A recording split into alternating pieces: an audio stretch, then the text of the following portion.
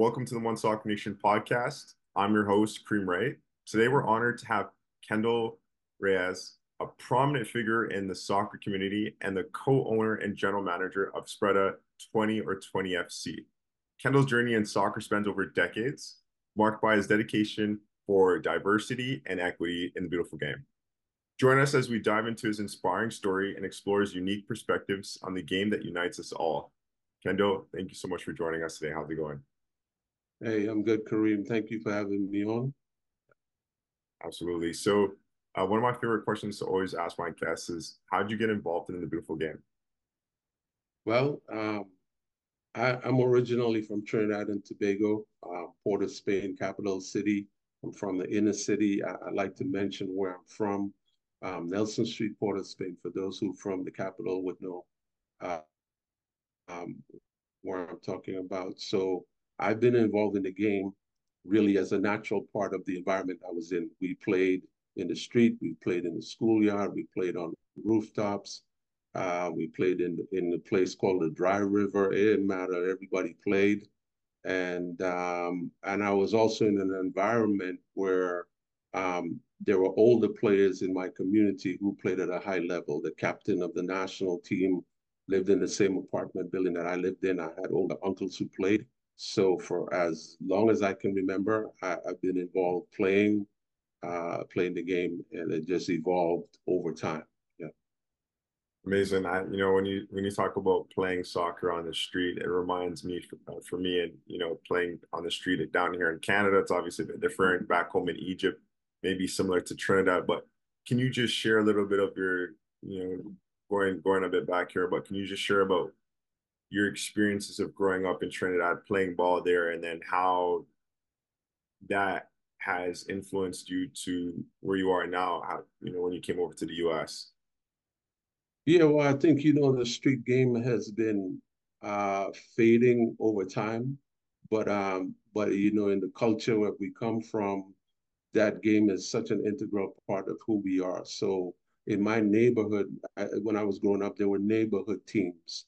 So my uncle and they had a team, the older guys. But even for me as a youth, I think we were probably, you know, 9, 10 years old. We formed our own neighborhood team. We played in the league um, between two apartment buildings. We played in a six-a-side league. Goals were made with wood and actually fish nets from people use for catching fish. And there's a league. We bought our own T-shirts and we made stencils and hand painted or print on our shirt. My team when I was growing up was called Grissom, Grissom. That was my uncle and the older guys' team, but we were Grissom youths. So and we played. We had no coach. We played. We organized and we played the game for fun and the best way we knew how, and it was competitive, right? So the community league from my block, the other block across the street, Mango Rose, from Duncan Street, all over, everybody had their own little team, and we played in this league that was incredible. I mean, crowds and crowds, people hanging out their windows, people on top of walls. People, it was incredible atmosphere that we had growing up because people were so passionate about the game.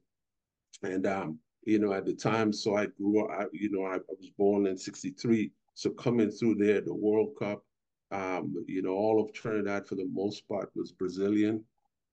So getting to see the early World Cups in the '70s with Pele and a lot of clubs came to Trinidad to play professional clubs, so we got a chance to see those players, live and in person. So we had a real good foundation for building a love and passion for the game. And then through my early years when I went to high school, so I started playing in high school right away. I went to Trinity College. And, at that high school level, there's three levels. So there's U14s, 16s, and then the senior teams would be U19s. So right away, I played for U14. And then a unique thing that happens in some cases that older players tend to coach or share with younger players. So by the time I started playing for U16, I was actually coaching the U14 team at my high school, and then so when I went on to the next level, I played for the senior team and then I transferred to another high school, which was an incredible program that I went to. One of the top schools in the country called John Donaldson Technical.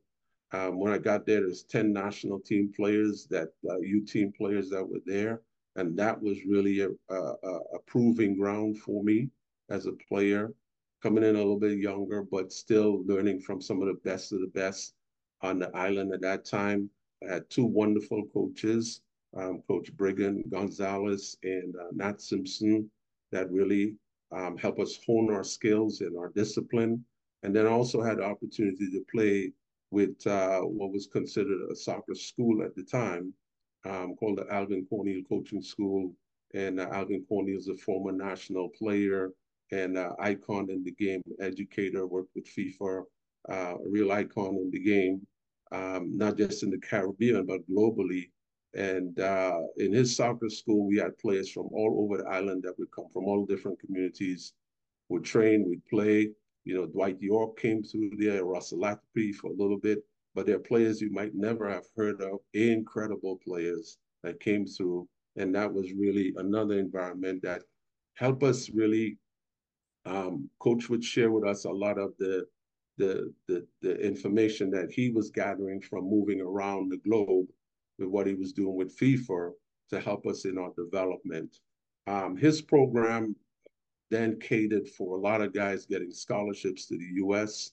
And for me, I, that didn't work for me, but I came to the U.S. to pursue an opportunity, which I ended up doing and going to a small school in South Carolina, Francis Marion University. So that's the gist of my playing, uh, pathway. Yeah.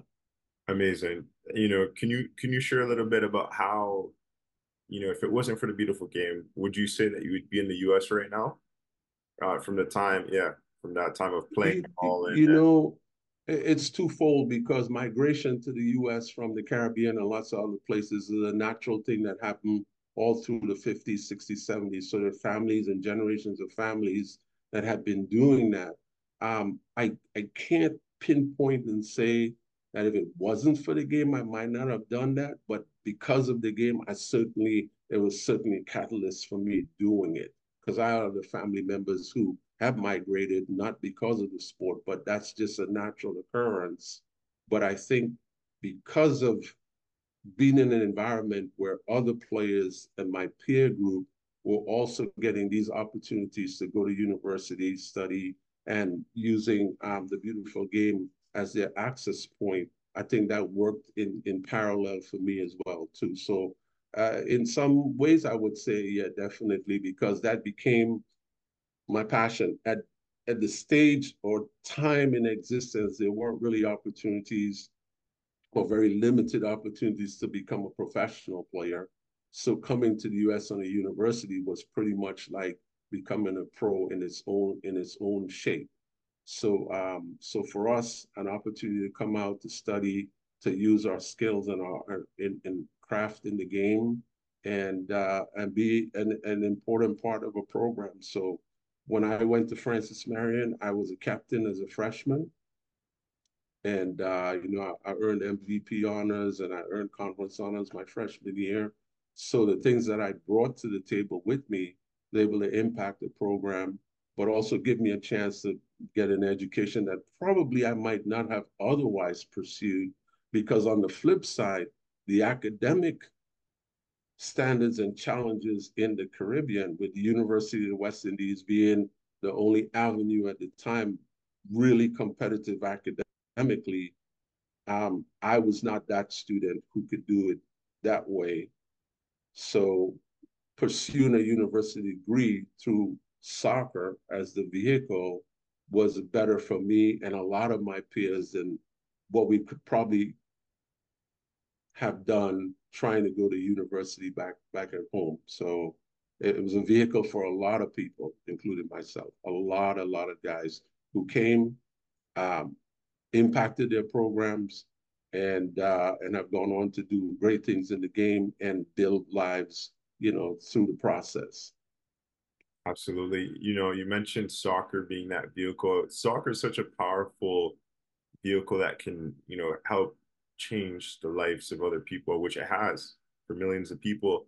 Um, when you mention that, it reminds me of players that I've spoken to Europe that were, great players, but maybe didn't make it in their system. And they seen an opportunity to come to the US and pursue an opportunity to go to school and still pursue their soccer career. And some of these guys have signed pro contracts because of the talent that they bring from Europe, because the system in Europe is more developed than the US on a professional level scale. And they come here and they blossom. So Yeah. with saying that, I was interested to ask you, you know, for me, when I was growing up, my mind was growing up here in Canada, my mind was always on just going pro. So, Mhm. um, and I didn't value school as much, going to college or university as much as I do now, knowing what I know now. So Right. my mind back then was just go pro, go pro, go pro. What would you say to players now that are coming up, the next generation that are, around the age of 18, coming to a life decision of maybe they just want to focus on going pro, or what would you say about influencing them on choosing an opportunity to pursue their career, which is also a great opportunity. I want to say, knowing what I know now, pursuing it at a college or university level to still go pro, and it's more possible in the U.S. per se. What are your thoughts on that? Um, the college system and university. What advice would you give to athletes that are around the age of 18? Yeah. So times are very, very different now compared to my time, not only with the differences in access to opportunity, right? So your dream wouldn't have been any different from mine. We always dream about becoming a professional player. It's just how do you access that? And so in my time, it was not an easy or available opportunity. There were no leagues that you could leave Trinidad and go to unless you were playing for a senior national team. We had a lot of guys who came and played in the NASL and some of the other American leagues at the time. Older than I was, Lincoln Phillips and Leon Carpets and those guys, Steve Davis, those guys had careers in the NASL. And then once that folded, there was really nothing in the US. It was very difficult to get to Europe. So we all had those dreams, but what would be the next thing if that didn't happen? Getting a university scholarship and getting the chance to continue playing the beautiful game and at the next competitive level that you could and get an education. It's a smart thing to do, right? You have to also think about no matter what sport it is, your longevity as a professional is only going to last for a certain period. So for example, when I was a senior, after I finished my senior year in college, they were just starting the A League, and I had an invitation to come to the Charleston Batteries new team. Some of my friends were going to play there. But my coach gave me an opportunity to stay on and become his graduate assistant. He'd pay for my master's and I pursue a master's degree. So to me, now weighing those two things out, you go live with four guys in an apartment for a couple $100 a month, or you pursue a master's that can open more doors for you down the road. Um, that's what you weigh. And so the same thing is true, I would say, for the 18-year-old. There's tons of opportunities out there, but as many opportunities as there are, you have to really understand the statistics that are involved. What percentage of players out there that are actually having the dream and then fulfilling the dream, have an opportunity to fulfill the dream? And now, not only that, because of technology and everything else, you're competing globally, believe it or not, for the limited amount of spots there are. So it's not you and five other guys from Canada or five other guys from the US, it's you and the rest of the world, you know? So I would say don't put off your dreams. Don't let anybody deter you from your dreams. There are a lot of dream killers out there. If you believe in a dream, you pursue it, yes, but also understand that there's a reality and you have to deal with the reality. What percentage do the numbers, because numbers don't lie, numbers tell you what. If it's 1%, then you got to understand where you are in the 1% and how you're going to not only get there, but sustain being there, right? So lots of guys get drafted, but you never see them after that because they didn't make it, right? Or they're playing at another level, or 1 year and then they're gone. So there's a lot more layers to it than just saying, I want to go pro, which is great. You and 500 million other people want to do the same thing. Are you doing all the things that will allow you to get there and then maintain yourself? Um, but then the option of going to university does make sense, right? So you get to play at a high level. Some of these programs are very, very good programs. The infrastructure, the resources that they have, you're literally like a professional player, a semi-professional player in that environment, but you're getting an academic degree that at the end you could still pursue a career, which many players have done. You can still pursue a career, but now you have an academic credential that can help support you going down the road. It can then diversify into other areas of the game and not just as a player. But I mean, look at you doing media. There's all kinds of stuff involved now in the game. You can still be involved. And it's not just necessarily this what I would consider as narrow an idea of becoming a professional player. We'd all love to do it, but not everyone's going to either one get the opportunity or two be able to make it when the opportunity comes to sustain it. So the U.S. college system is not a bad option at all. It's a very good option. Just depends on where you fit in, and you've got to be realistic about what those things look like. Yeah, you nailed it on the head with that one, 100% on, full 360 on that. Um, when you were talking, it kind of reminded me about I had a cool thought and I want to get your feedback on this, Kendall. Going to pursuing your dream and going to university or college is like putting insurance on your dream. Because if you get injured, you have a backup. So getting that degree is like that. It's like life insurance or car insurance on your ongoing pro. No? So again, yeah, but here's what I'd like to here's how I'd like to qualify what you're actually saying, Yeah. because real dreamers don't have backups. Mm. They go with plan A. There's no plan B, Right, and right. they drive hard. The entrepreneurial spirit, right? They believe in what they believe in, and they go hard, right? Um, Something doesn't work for them, they pivot, they go another direction. That's what they do. The comfort or the safety of that backup plan could sometimes take away from your drive. When the going gets tough, you'll say, oh, well, you know what? I could just go use my business degree and go do what I got to do. There are other people who you're competing against. They don't have a backup. The guy from Congo, he doesn't have a backup.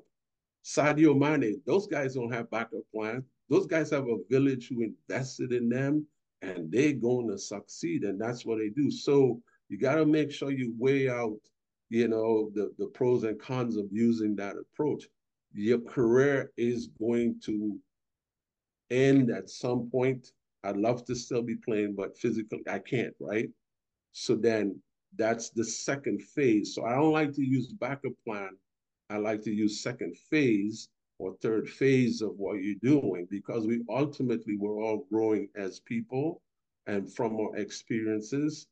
Um, the idea of a backup plan is not really that. That's just for another phase in time of my growth and my existence. I like that a little bit better than a backup plan, because there are guys out there who they're going with plan A and that's it. They're not looking left, right, or backwards. They're just looking at where they aspire to get to. Mhm. Yeah, I really like that feedback. It really puts it into a real perspective because that is very true, very true. And regardless, there are times that are going to come that are going to be rough that you have to push through. So, I really love that point that you mentioned that those guys that don't have a backup plan, they got to go all in for plan A. So, Yeah, love yeah. that. Um, what motivated you to take a stand for women's soccer at Francis? You might have to Marion, correct me with this one, but Francis Marian Marion. Marian University, and how did you navigate the challenges you faced there? Yeah, so that's a unique scenario that I walked into. I just finished my senior year playing there at the school, Francis Marion University, and we were getting ready to start spring practice. We had a team meeting, and the athletic director walked into the meeting, and he had an announcement to make that there was no longer going to be a men's soccer program. And of course, everyone is stunned. Our coach evidently was aware, but he didn't know how to break the news to a wonderful guy, Tom Davidson, my coach. I'm forever grateful to him for the impact that he had on my life and giving me that opportunity.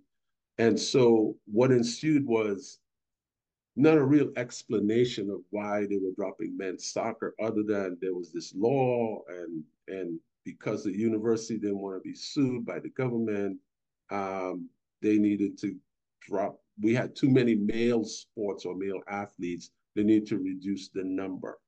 So the irony in the whole in the whole thing is the athletic director is also the head baseball coach.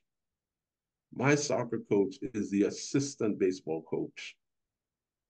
So now, faced with this situation, the university decides, well, we're going to drop men's soccer. That will reduce the numbers of men, equal out the numbers with men and women. So they were looking from an equity position more than anything else, right? So 100 male players, 100 female athletes, and we're good. That solves the question. There's a huge protest on campus. My teammates, other people who supported, other students who supported the program, huge protests on campus in front of the administration building. We had a guy who was a former player that worked for a local television station, Mike CM. He came to cover the story, and it was making public um, drawing public attention. So the athletic director called me to his office and he said, "Hey, look, you're the captain of this team. I need you to get this to stop. It's not a good look for the institution." So I went to my team, my teammates, and I said, "Hey guys, this is what it's coming back from the top. We need to have a different approach." And I took on the challenge and said, "Listen, I'm going to work and do the best that I can to see how we can get our program reinstated." That led to a series of meetings with the athletic director, the president, the student faculty advisor, ongoing. And I even ended up in a meeting with the legal counsel from the board of trustees. So they were all trying to tell me that I didn't understand the legal ramifications that came with this Title IX law, and how if the institution didn't do this, the impact it would have on them. And I started doing my own research to understand really what Title IX was. And from my research, I found that Title IX was not just about having equal numbers for men and women, but it was about creating more opportunities and equal opportunity for women. So that's where my advocacy came from. So I took the approach proactively to say, well, if it's about student body population, if you have 55% women and 45% men, then your athletic programs need to reflect those same numbers as well. What you put into the men's program, you got to put into the women's program. So here we are. If we just drop men's soccer, that's not solving, or that's not addressing what the law really wants you to do, which is to create opportunities for women. So I drafted a proposal how to start a women's program. You know, I did all my research. I looked at other schools that already had women's soccer at the time. This is early 90s. The US had just won the first Women's World Cup. So I started collecting all of this information, drafted a proposal, how to start a program, starting from on campus as a club team and then building it into varsity over time, because the law would allow you to do that as long as you were making the efforts to create those opportunities. That was following what the law was asking. And then being at a state institution, it dawned on me that every other state institution, even the ones we play against on the men's side, would have to answer that same question. So we pulled this. So these meetings went on and on for several months because the board wasn't going to vote for it until about 3 or 4 months later. So this is every day pounding and researching and reading. And then the night before the board meeting, I had a meeting again with the legal counsel, and he tried to give me all of this. You know, you don't understand the problems you're going to create for the university. I went back to the library and I started looking again and searching. And then I found some information that talked about institutions that if there were women that were asking for a program, the institution at least had to consider. So I got together with a student body president and vice president who were both females, African American females. I had no interest in soccer, but when I explained what this whole thing was about, we drafted a petition and went door to door through the dorms and apartments, knocking doors. We got 125 signatures from females on campus asking for a women's soccer program. Mm-hmm. The following morning, I went to the board meeting, saw the legal counsel, and I handed him the documentation I had and the petition. And I said, tell me what you think about this. And he looked at it and he laughed like it was a done deal as far as they were concerned. But I had also mailed the proposal I drafted on how to start the program to all of the board members. There were 18 board members at the time, 2 female. So when the board meeting started and it was this discussion came to the table, they were asking the athletic director, so why you want to drop men's soccer? And you say, well, this is the easiest way for us to do it, and it would even the numbers out. But not knowing that I had presented a world of information from my research. So one of the female board members asked him, have you considered adding a women's soccer team? And he said, no, women's soccer, who plays, who does that? And she started reading from my information. Well, do you know the US women just won the World Cup? Do you know that there are 20 schools within a 3-hour geographic location that already has women's soccer? Do you know that all the state institutions that are facing this law would have to do that as well? So, and he was startled and was like, no, I didn't know. So the whole conversation shifted to, well, have you really done the work to address Title IX, or are you just dropping men's soccer as a simple solution? He made some other statements about our team, and we weren't the best in the conference, obviously. And my coach was in attendance. I was sitting in the gallery, and they asked my coach what was his take. Of course, now he is the assistant baseball coach. The AD is the head coach, so there's not a whole lot my coach is going to say, right? And so they wanted him to talk about this men's soccer program. And he humbly said that he did not have the wherewithal to speak program, but that his captain for 4 years was in the room. If the board would allow me the floor to speak, he would suggest that I would be a better representation for the program. So they did. They allowed me. I spoke on behalf of my program, the impact we had, having the highest GPA of the male athletic teams, representation from 8 or 10 different states and 5 different countries. And, when we go to camps in the summer, we represent the universities. So the impact that we had as a program was broader than just having a team. And I had teammates who had committed from different places to come to this program, and now they wouldn't have a place to play. But more importantly, we could be pioneers in this whole thing. We could start women's soccer. We'd be the first to do it in our conference. And then let's go with it. So that was my pitch for women's soccer and pushing. And the board voted unanimously to reinstate the men's program, but to also start a women's program. Wow, that's amazing. Yeah. 18 members to make that decision, eh? Yeah, yeah. There was a unanimous vote, 17 to 1. Wow. 17 to 1 unanimous vote in favor. Yeah. So, wow. So That's what time period did this take, and how long did So it take? this is 1993, 94, somewhere in there. And by soon after that board meeting, they relieved my coach of his duties. Um, and then they did a search for a coach. I was the assistant at the time, so I was handling the program, hired a new coach, and Murray Hartzler, who's actually the current AD now, and he and I worked feverishly over the next year to to rebuild the men's program, but also to start the women's program from inception. So this and the women played their first game in 1995. By the end of that season, they were top 20, ranked top 20 in the nation, Division Two. And 2 years later, they were in the NCAA tournament. The men's program was on its way uh, being recovering or rebuilding, I should say, in that process. Yeah. Wow, that's amazing, Kendall. That really inspires me for the push that you had to and the drive to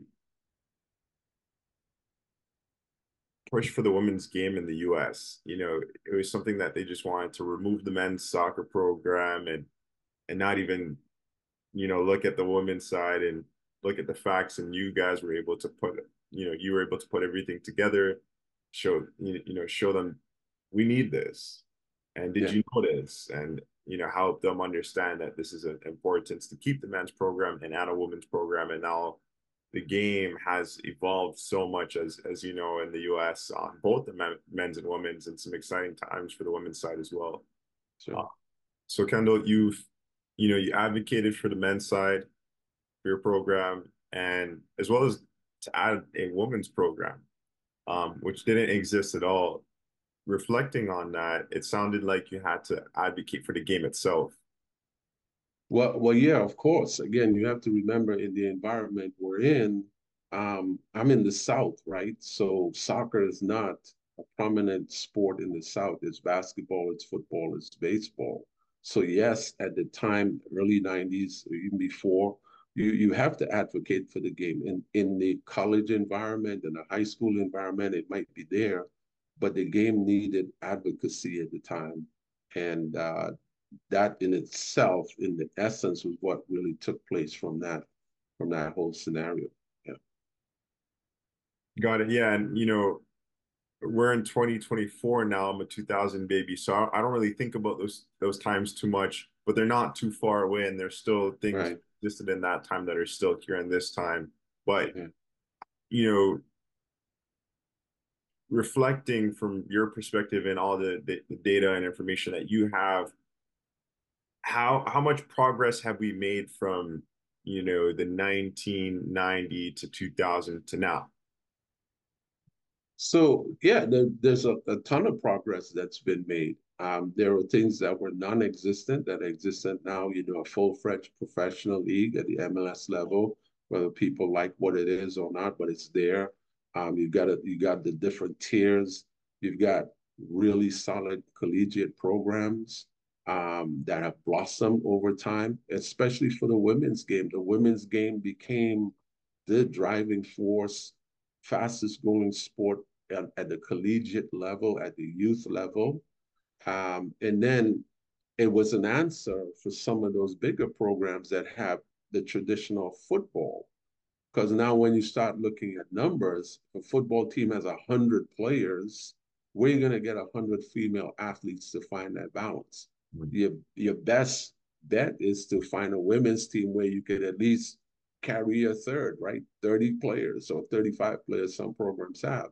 So it created those avenues for the growth of women's soccer. It was the one sport that could add the largest numbers, and then it also opened the door for other sports. You found women's bowling and women's, volleyball expanded, even though things were there, but other female sports started expanding. But soccer was the one that could have the biggest impact just from a sheer number standpoint in terms of the equity in the number and student body population. You got to remember that that's part of how this whole thing works. If you got a higher percentage female student body population compared to the male. That's part of the equation as well. So that soccer allowed a lot of those institutions to be able to answer that call by adding women's soccer. Understood. Before I Yeah. segue into the challenges, I want to just highlight a lot. There's a lot more Black inclusion ever since, for me, it opened my eyes to this. Ever since the George Floyd incident that I think happened back in 2020, right? Was it 2020? Yeah. Yeah. Um, I started to notice a lot more Black um, things happening per se. More Black inclusion in the corporate space. Um, People advocating for more Black people, more inclusion, diversity, equity, inclusion. There we go. Mm-hmm. So within the soccer landscape, it was um, what is it called? Black Players for Change, MLS. Uh, Mm-hmm. Quincy Amarikwa, advisor at One Soccer Nation, he shared a lot of information with me there. You have we There's the United Black Coaches that you're a part of as well. That I'd love to hear more from you about, and when that was created, so on and so forth. That's something I just got connected to and learned a little bit about when this was back in 2023 in Philly when I was down there for hosting our podcast. Um, and then USL just recently made an announcement, United Soccer League, in regards to diversity and equity inclusion play that was just recently announced this month. Yeah. It's called something, but I don't have it on the top of my memory right now. But there's more. They're working towards including more Black people into the front office space. From your perspective, um, like, where are we with that? And is it moving too slow or is it moving in a better pace? And how's the US landscape for diversity looking for you? Well, I'd start by saying that there has been progress. Um, Moving too slow, I would say yes. But I think we need to start with understanding of the history of the country. And this is not new. This is the 60s, right? 50s. This is a civil rights movement. And those things they go in waves. So every time you make some progress, there's something that's introduced to either slow, deter, or shift the conversation. So that's an ongoing challenge that we face. Now, we're talking about 2020. It's not new. You found that the cancel culture pushed a lot of corporations to at least be open about the idea of DEI. However, 3, 4 years later, we're finding that a lot of it was also just checking the box and exercising checking the boxes, right? So, because there's a lot of conversations on that side as well. Well, where's DEI? You see companies and programs literally removing DEI people that they brought in the leadership roles to spearhead those initiatives, and then they've been removed. On the other hand, you can see the impact. So, for example, Black Players for Change in the MLS really doing some strategic work.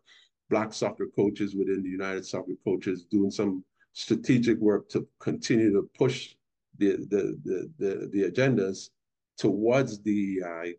In the USL, Dr. Chris Busey, the man who's spearheading the DEI initiatives, have just brought a brilliant one.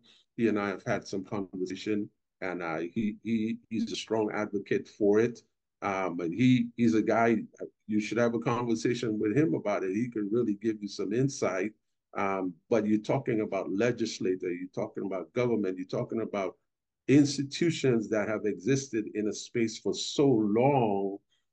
The DEI is not really important to them. And now the movement has forced some of them into a space that they don't really care about that much. And now when you come in, it's like, yeah, you're here, but this is how we do things. So the person you bring in to solve that problem or to bring some solutions, they're handcuffed in what they really want to do. So we're talking about impacting the mindset of people. valuing diversity. There's something really unique. My whole thing about it is look, if I want to give my company the best shot at being the best for our customers, for the people that we serve, for the products that we produce, then I want to get a shot at the best of the best. If you don't have that approach, then DEI is going to cause you to fall short. It's going to cause you to fall short of what you want to produce at the highest level, because there's some guy, there's some female, there's somebody out there who has a little bit more information or has a different perspective, has a different thought process, a different mindset, a different experience, that if you had that person included, now it changes the game for your company, for your business, for your ideas, for your initiatives in a way that you never could imagine, because you're not operating in those other spaces. When we look at the spending power of the minority dollar, you can't just think, well, let's just go capture that dollar. You have to have people who understand what that the value of that dollar means for it to make sense. And then you have to create things with a value system, change the value system of how you want to approach DEI, than to just say, hey, look at us, fill out this form, answer these questions, and let's hire this person. That's not really going to get it done. So um, as we say, every time you make progress, they move the goal. So that's what happens. The goalpost keeps moving. So the work never ends. The work never ends. Hmm. That's a really good point right there. Uh, if it wasn't moving, there would be a lot more progress. Yeah, Um, but that is definitely an impact that not only exists in the soccer space, but in life overall as yeah. well. Yeah, it's a lot. Um, Tapping into the challenges as a black head coach in the collegiate soccer scene, what were some of the key challenges you faced and how did you overcome them? So that's such an interesting question, because man, I could give you tons. We don't have enough time, but I can talk about how we're viewed as leaders, right? So that's the first place.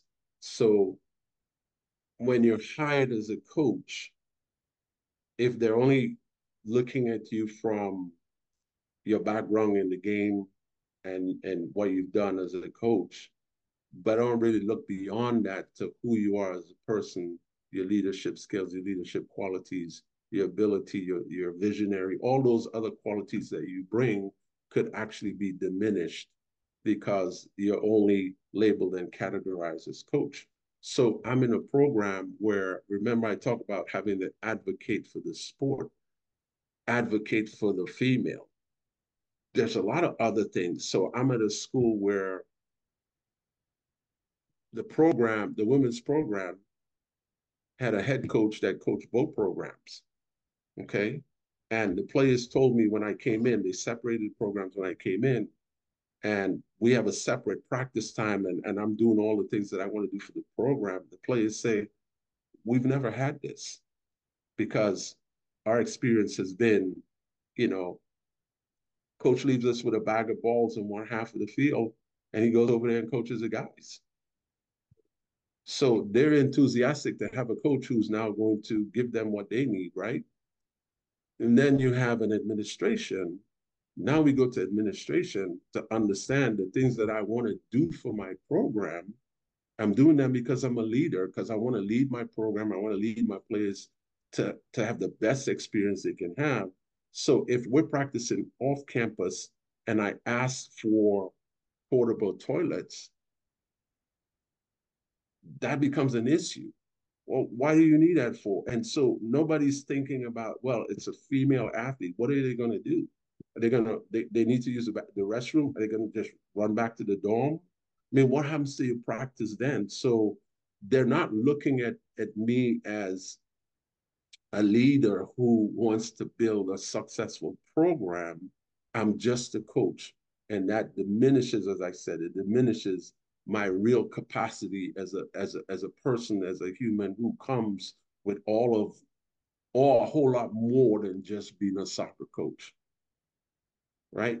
I'm in another institution. I have another school that I started the program as well. I was in inaugural coach, and the first year I have one African American player on my team. So I asked the player at the end of the first year, I said, "Hey, how do you feel about being the only player on the team?" She says, "It's not a big deal. I've always been the only player, the only black player on the team." So this is a young lady from Virginia, right? And I said to myself, I said, well, what can I do to change this? She's comfortable because that's all she's known. I'm looking around and there's a handful of black coaches, head coaches to begin with. I'm one of the handful. We go to a recruiting event, you can see us, right? And it's kind of a running joke, is there something going on? There's five of you guys, like it's a big deal. It's five of us, right? So, but there are no females.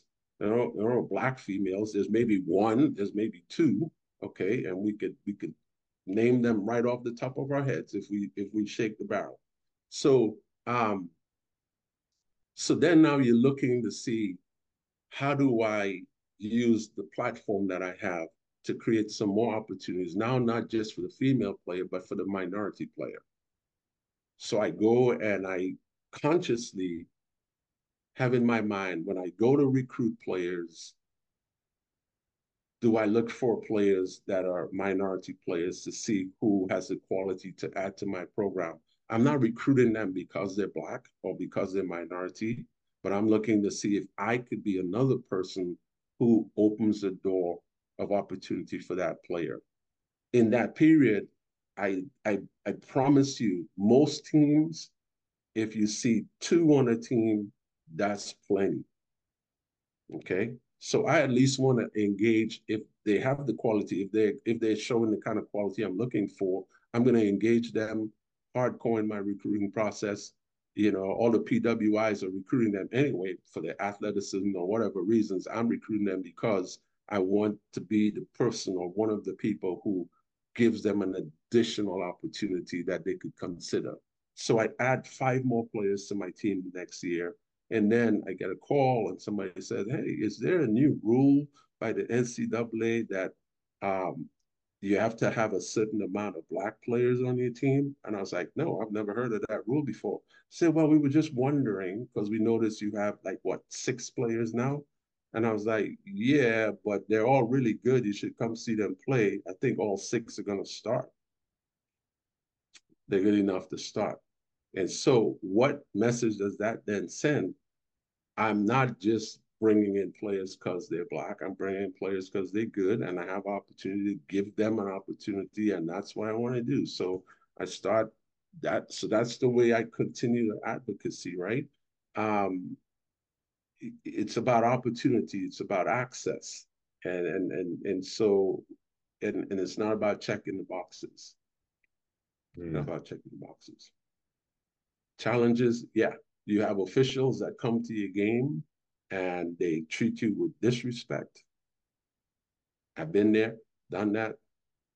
You have parents who they talk to you on the phone, but when they come to the campus visit and they realize that, wait a minute, he's black.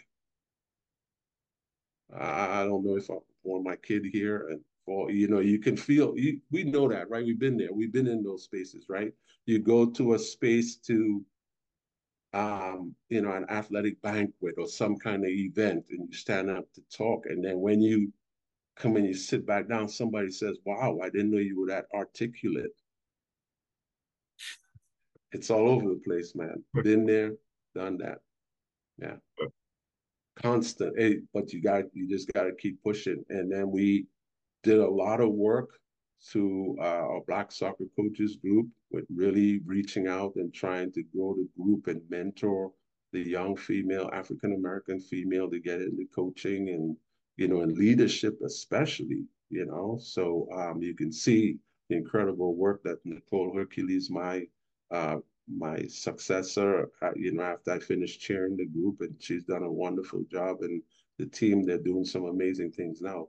that's the history of the work that came through that organization, and then working alongside Black Players for Change and all these other entities that we've been working with. The work never ends, my friend. It just never ends. Wow. Um, Kendall, I'm truly inspired by the works that you've done and continue to do. It speaks volumes. I'm learning along the way as we go, and something that reminds me of what you're talking about a little bit from my first experience in the U.S. landscape was back in 2023. Actually, a few, but I'm just going to mention one was down in Philly for the United Soccer Coaches Convention. I'd say there's less than 500, if not around there, Black people that were there.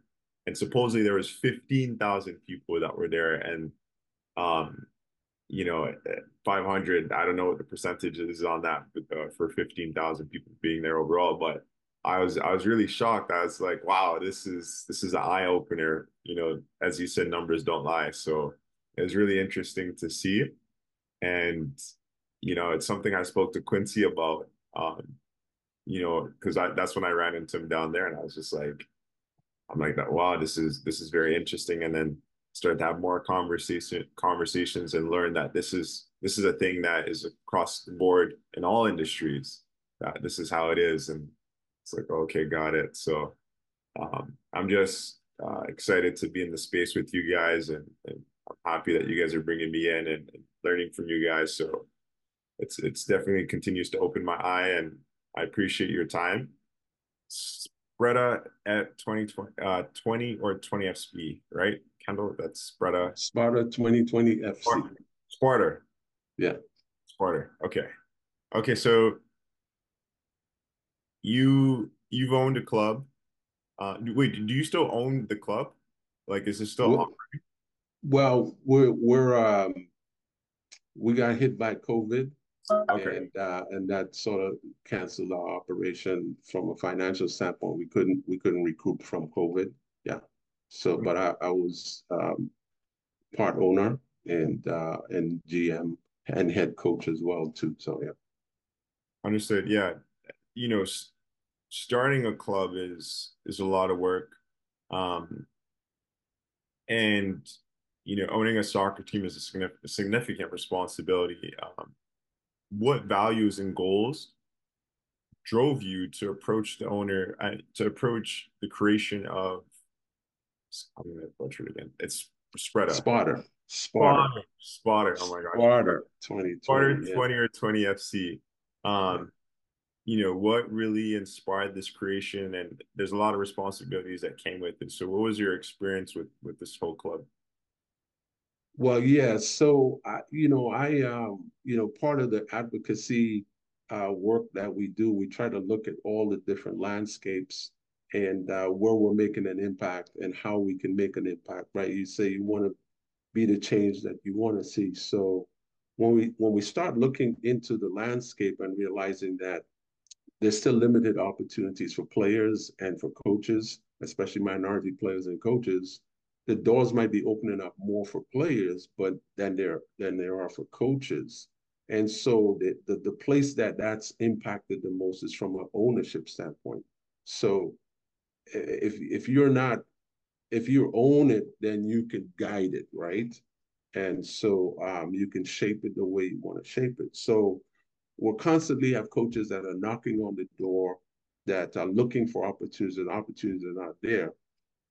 So the idea was to create a club that would allow one for ownership, and then two for those players in that vacuum, post college, post right university, didn't make it to the pro. But most of these guys are 21, 22, 23 years old. There's plenty of soccer left in them. They want to play.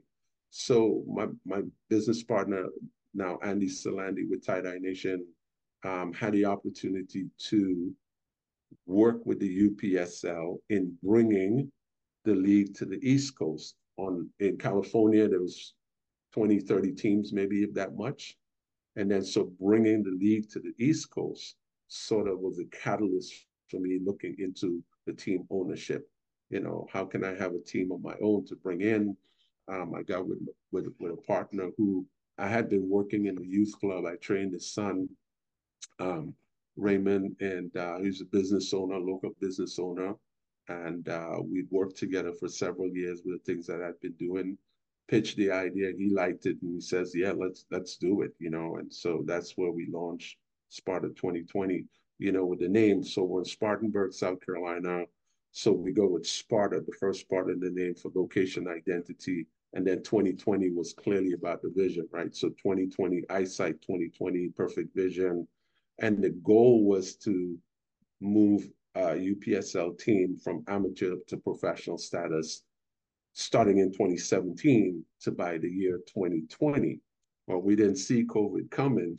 So by 2020, we actually come to a standstill because we're the ones who are trying to do this club, and it's expensive to do, even though it's an amateur club, but the level we're trying to do it at, it requires a lot of financial resources. So, but we learn a lot through the process that the soccer landscape isn't as accommodating for you to build a program that easily because the competition for sponsorship dollars and those things, it's spread so wide that there's a lot more work that goes in. You have to have a really solid team of people, people who could tap in to bring in additional resources in, not just about writing the checks that you're able to write, but you've got to have revenue coming in.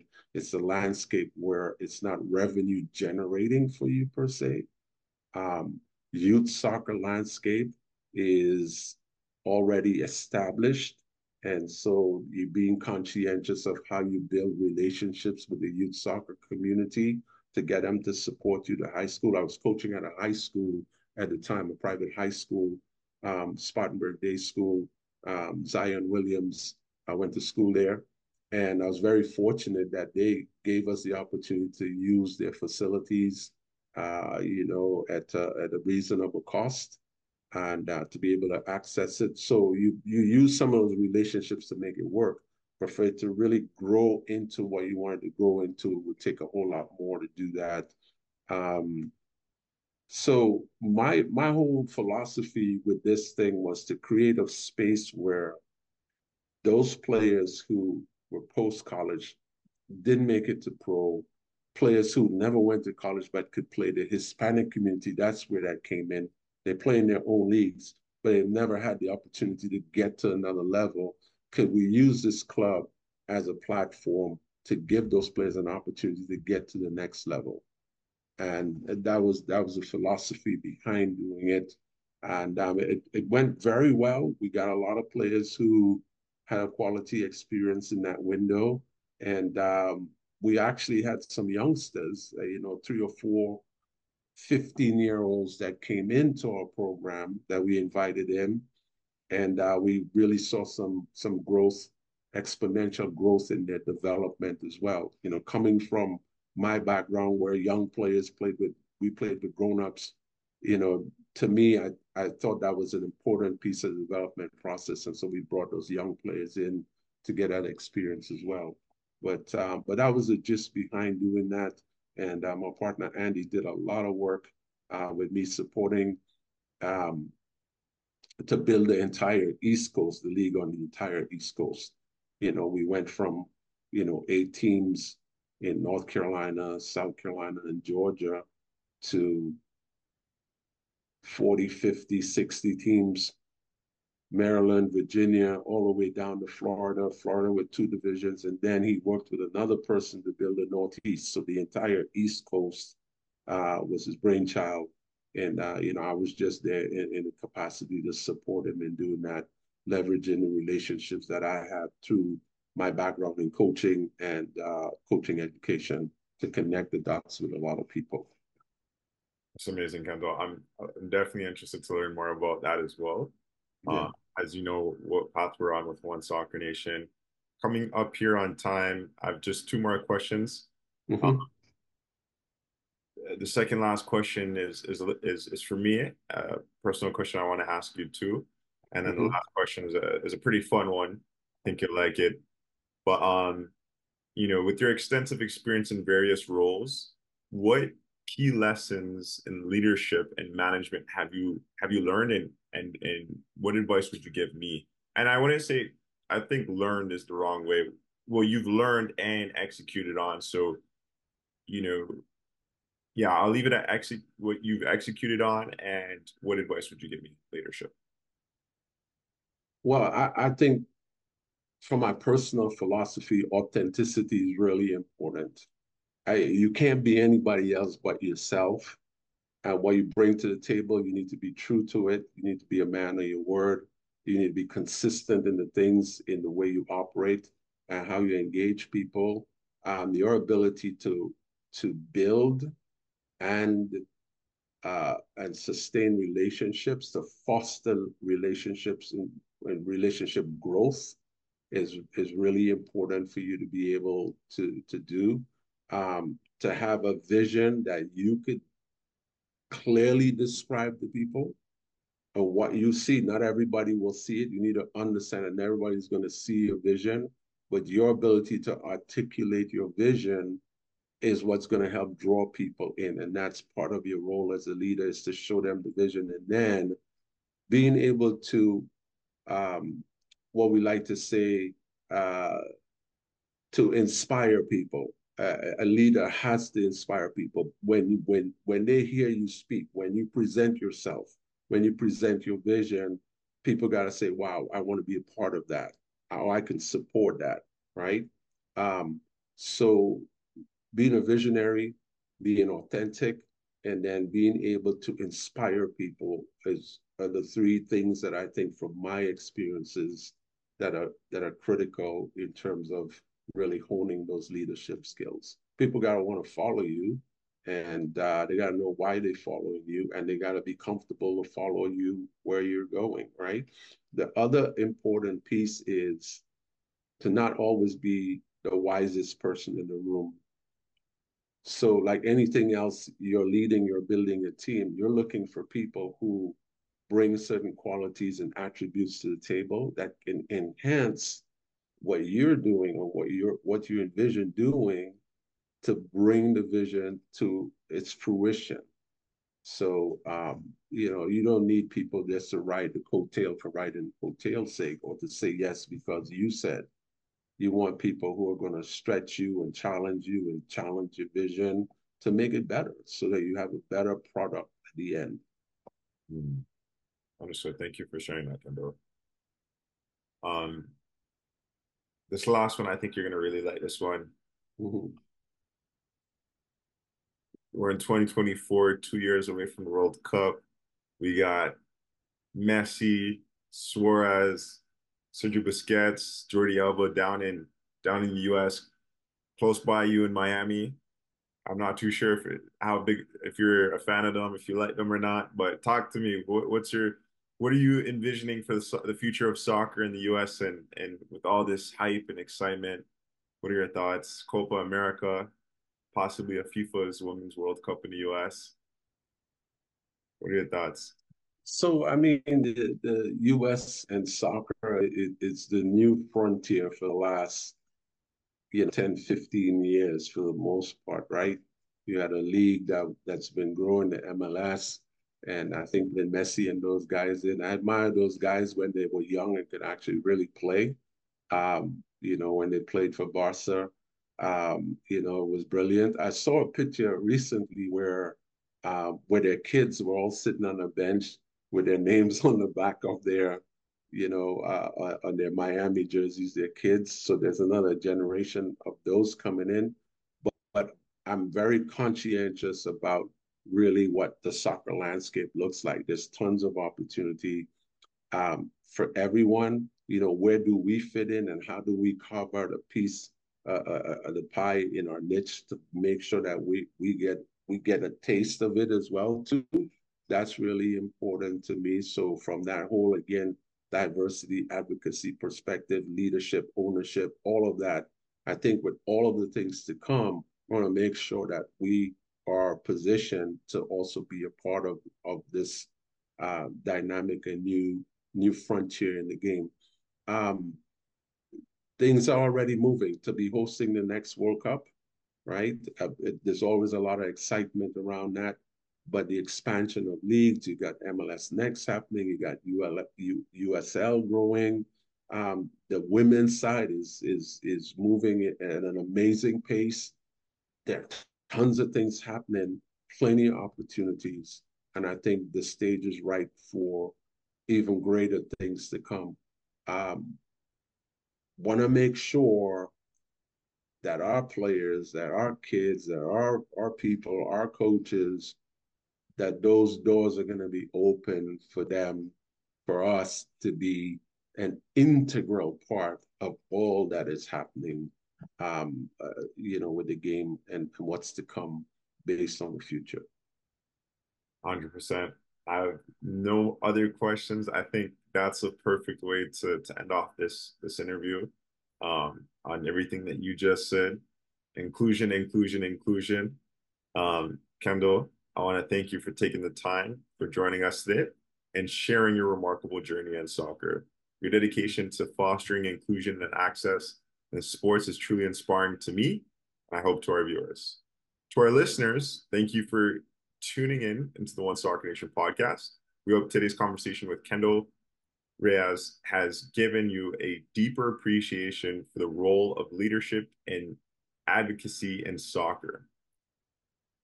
Stay with us for more episodes where we continue to uncover the diverse and dynamic world of soccer. Kendall, it's been an absolute pleasure having you on with us today. Thank you again. Thank you for having me, Kareem. It was a pleasure as well. Love what you do with One Soccer Nation, and excited to see where that project ends up. Yeah.